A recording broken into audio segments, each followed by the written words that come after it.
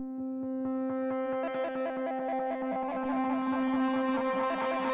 other book has so profoundly impacted so many lives as the Bible. Welcome to Simply the Bible, the Through the Bible teaching program of Pastor Daryl Zachman of Calvary Chapel, Treasure Valley. Today we see where the angel reveals to Daniel what will happen in the future with Persia, Greece, and various kings from the north and the south. This is a detailed historical account told before it happened. We hope you join us as Pastor Daryl continues in Daniel chapter 11 on Simply the Bible. Some people have trouble trusting God. Maybe every person they've ever known has failed them. And when we tell them to trust in God, they hold back. But God demonstrates that He is trustworthy in so many ways. One way He does this is by showing us that He knows the end from the beginning. What we find in Daniel chapter 11 is unparalleled in Scripture. It reads as a detailed history between two dynasties at war with each other, only it is history written in advance. As you read it, it's easy to get bogged down in the details, but as we compare the prophecy with history, the picture takes shape, and we see an all-knowing God who is sovereign in the kingdoms of men, and who uses human instruments to carry out His ultimate plan. We continue in Daniel chapter 11, where Daniel had a visitation from an angel after he had been on a partial fast for 3 weeks, and he desired to have understanding. So this angel appeared to him to give him an understanding of what was going to happen in the future. Verse 1, also in the first year of Darius the Mede, even I, stood up to confirm and strengthen him. And now I will tell you the truth. Behold, 3 more kings will arise in Persia, and the 4th shall be far richer than them all. By his strength, through his riches, he shall stir up all against the realm of Greece. Now, as we saw in chapter 10, there are demonic rulers in heavenly realms that are over kingdoms, and they seek to exercise influence over human leaders to thwart the purposes of God. Darius the Mede had no idea that Satan was seeking to control his mind and lead him into making decisions that would hurt God's people.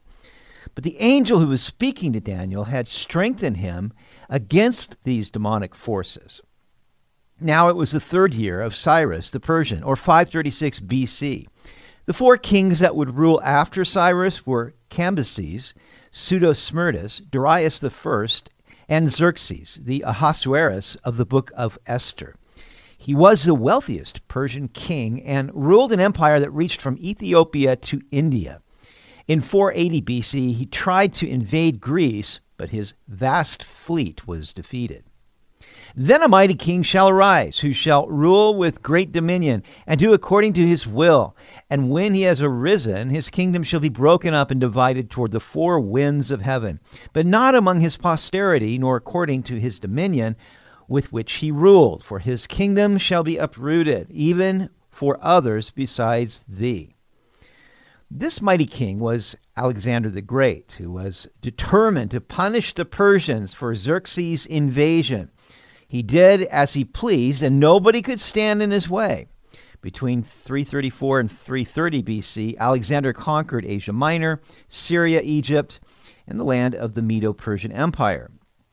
Alexander wept when he had no more worlds to conquer. While in Babylon, he spent a night and day drinking excessively, and then spent the night in the rain. He developed a raging fever and died shortly thereafter at the age of 32. Now, after his death, his kingdom was divided among his 4 generals: Seleucus over Syria and Mesopotamia, Ptolemy over Egypt, Lysimachus over Thrace and portions of Asia Minor, and Cassander over Macedonia and Greece. Thus, Alexander's kingdom was divided, but not among his posterity, as it was said here. He had no lasting dynasty. In verses 5 through 35, the scripture focuses on 2 dynasties of these 4 rulers: the Ptolemies, who is the king of the south, reigning over Egypt, and the Seleucids, who is the king of the north, reigning over Syria.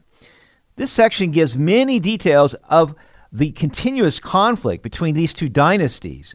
during which the land of Israel was invaded first by one power and then by the other. Verse 5, also the king of the south shall become strong, as well as one of his princes, and he shall gain power over him and have dominion. His dominion shall be a great dominion.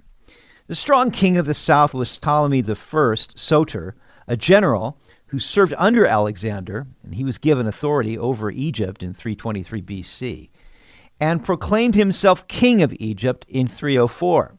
The first king of the north was Seleucus I, also a general under Alexander, who was given authority to rule in Babylon in 321. Babylon was attacked in 316 by another general whom Seleucus defeated. By 312, Seleucus ruled over Babylonia, Media, and Syria, and assumed the title of king. Ptolemy I died in 285 BC, and his son, Ptolemy II Philadelphus, began ruling in Egypt. Meanwhile, Seleucus I was murdered in 281, and his son Antiochus I Soter ruled till 262. He is not mentioned in Daniel. Antiochus II, Theos, the grandson of Seleucus I, began to reign in Syria in 262. We pick it up in verse 6. And at the end of some years they shall join forces, for the daughter of the king of the south shall go to the king of the north to make an agreement, but she shall not retain the power of her authority. And neither he nor his authority shall stand, but she shall be given up with those who brought her, and with him who begot her, and with him who strengthened her in those times. Now Ptolemy II and Antiochus II were bitter enemies, but finally they entered into an alliance in about 250. This alliance was sealed by the marriage of Ptolemy II's daughter, Berenice, to Antiochus II. The only trouble was that Antiochus divorced his former wife Laodice in order to marry Berenice. But Laodice sought revenge and had Berenice put to death. She then poisoned Antiochus II and made her son, Seleucus II, king. Now, you think you have family problems. These actions fulfilled verse 6. But from a branch of her roots one shall arise in his place, who shall come with an army, enter the fortress of the king of the north, and deal with them and prevail. And he shall also carry their gods captive to Egypt, with their princes and their precious articles of silver and gold. And he shall continue more years than the king of the north. Also the king of the north shall come to the kingdom of the king of the south, but shall return to his own land. Berenice's brother Ptolemy III, Euergetes, succeeded his father and set out to avenge the death of his sister. He was victorious over Seleucus II, put Laodice to death, and returned to Egypt with many spoils. After this humiliating defeat, Seleucus II sought to invade Egypt, but was unsuccessful. In 221 BC, he fell from his horse and died. Seleucus II was then succeeded by his son Seleucus III Soter. Verse 10, however, his son shall stir up strife and assemble a multitude of great forces. So Seleucus III, along with his brother Antiochus III, sought to restore Syria's lost prestige by military conquest. Seleucus III invaded Asia Minor, but was killed by conspirators during that military campaign. Antiochus III then took the throne in 223 BC, when he was only 18 years old. He would become known as Antiochus III the Great and would reign for 36 years. And one shall certainly come and overwhelm and pass through. Then he shall return to his fortress and stir up strife. Now, Egypt controlled all the territory north to the borders of Syria, which included the land of Israel. Antiochus III succeeded in driving the Egyptians back to the southern borders of Israel in his campaign. And the king of the south shall be moved with rage and go out and fight with him, with the king of the north, who shall muster a great multitude, but the multitude shall be given into the hand of his enemy. When he has taken away the multitude, his heart will be lifted up, and he will cast down tens of thousands. So the king of the south was Ptolemy IV Philopator, and after being defeated by Antiochus III the Great, Ptolemy IV raised an army of 73,000 men and met Antiochus at the southern borders of Israel. Ptolemy IV was initially successful, as we see here, slaughtering tens of thousands. But he will not prevail, for the king of the north will return and muster a multitude greater than the former, and shall certainly come at the end of some years with a great army and much equipment. History tells us that 14 years later, Antiochus returned with a much larger army and turned back Ptolemy IV. Now, in those times, many shall rise up against the king of the south. Also, violent men of your people shall exalt themselves in fulfillment of the vision, but they shall fall. So the king of the north shall come and build a siege mound and take a fortified city, and the forces of the south shall not withstand him. Even his choice troops shall have no strength to resist, but he who comes against him shall do according to his own will, and no one shall stand against him. He shall stand in the glorious land with destruction in his power. Now, Syria was not Egypt's only enemy. Philip V of Macedonia joined with Antiochus III against Egypt. Many Jews also joined Antiochus against Egypt, and they fell in battle. Later, he established himself in the glorious land, which is Israel, and he treated the Jews favorably because they had joined with him against Egypt. Verse 17, he shall also set his face to enter with the strength of his whole kingdom, and upright ones with him, thus shall he do. And he shall give him the daughter of women to destroy it, but she shall not stand with him or be for him. Ptolemy IV Philopator died in 204 BC, and the kingdom was passed to his 5-year-old son, Ptolemy V Epiphanes. Antiochus sought to strengthen his position over Egypt by giving his daughter Cleopatra I to marry Ptolemy V. She was only 7 years old at the time. He thought that she would remain loyal to him and turn Ptolemy's heart. Instead, she was loyal to Ptolemy, her husband. Therefore, Antiochus's attempt to form an alliance between these two nations failed, just as the angel had told Daniel. After this, he shall turn his face to the coastlands and shall take many. But a ruler shall bring the reproach against them to an end, and with the reproach removed, he shall turn back on him. Then he shall turn his face toward the fortress of his own land, but he shall stumble and fall and not be found.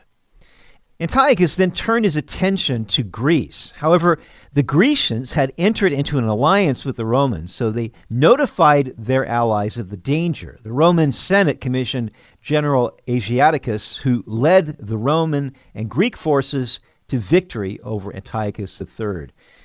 He then went to his own country in 188 and died a year later. There shall arise in his place one who imposes taxes on the glorious kingdom, but within a few days he shall be destroyed, but not in anger or in battle. Antiochus III's son, Seleucus IV Philopator, became king.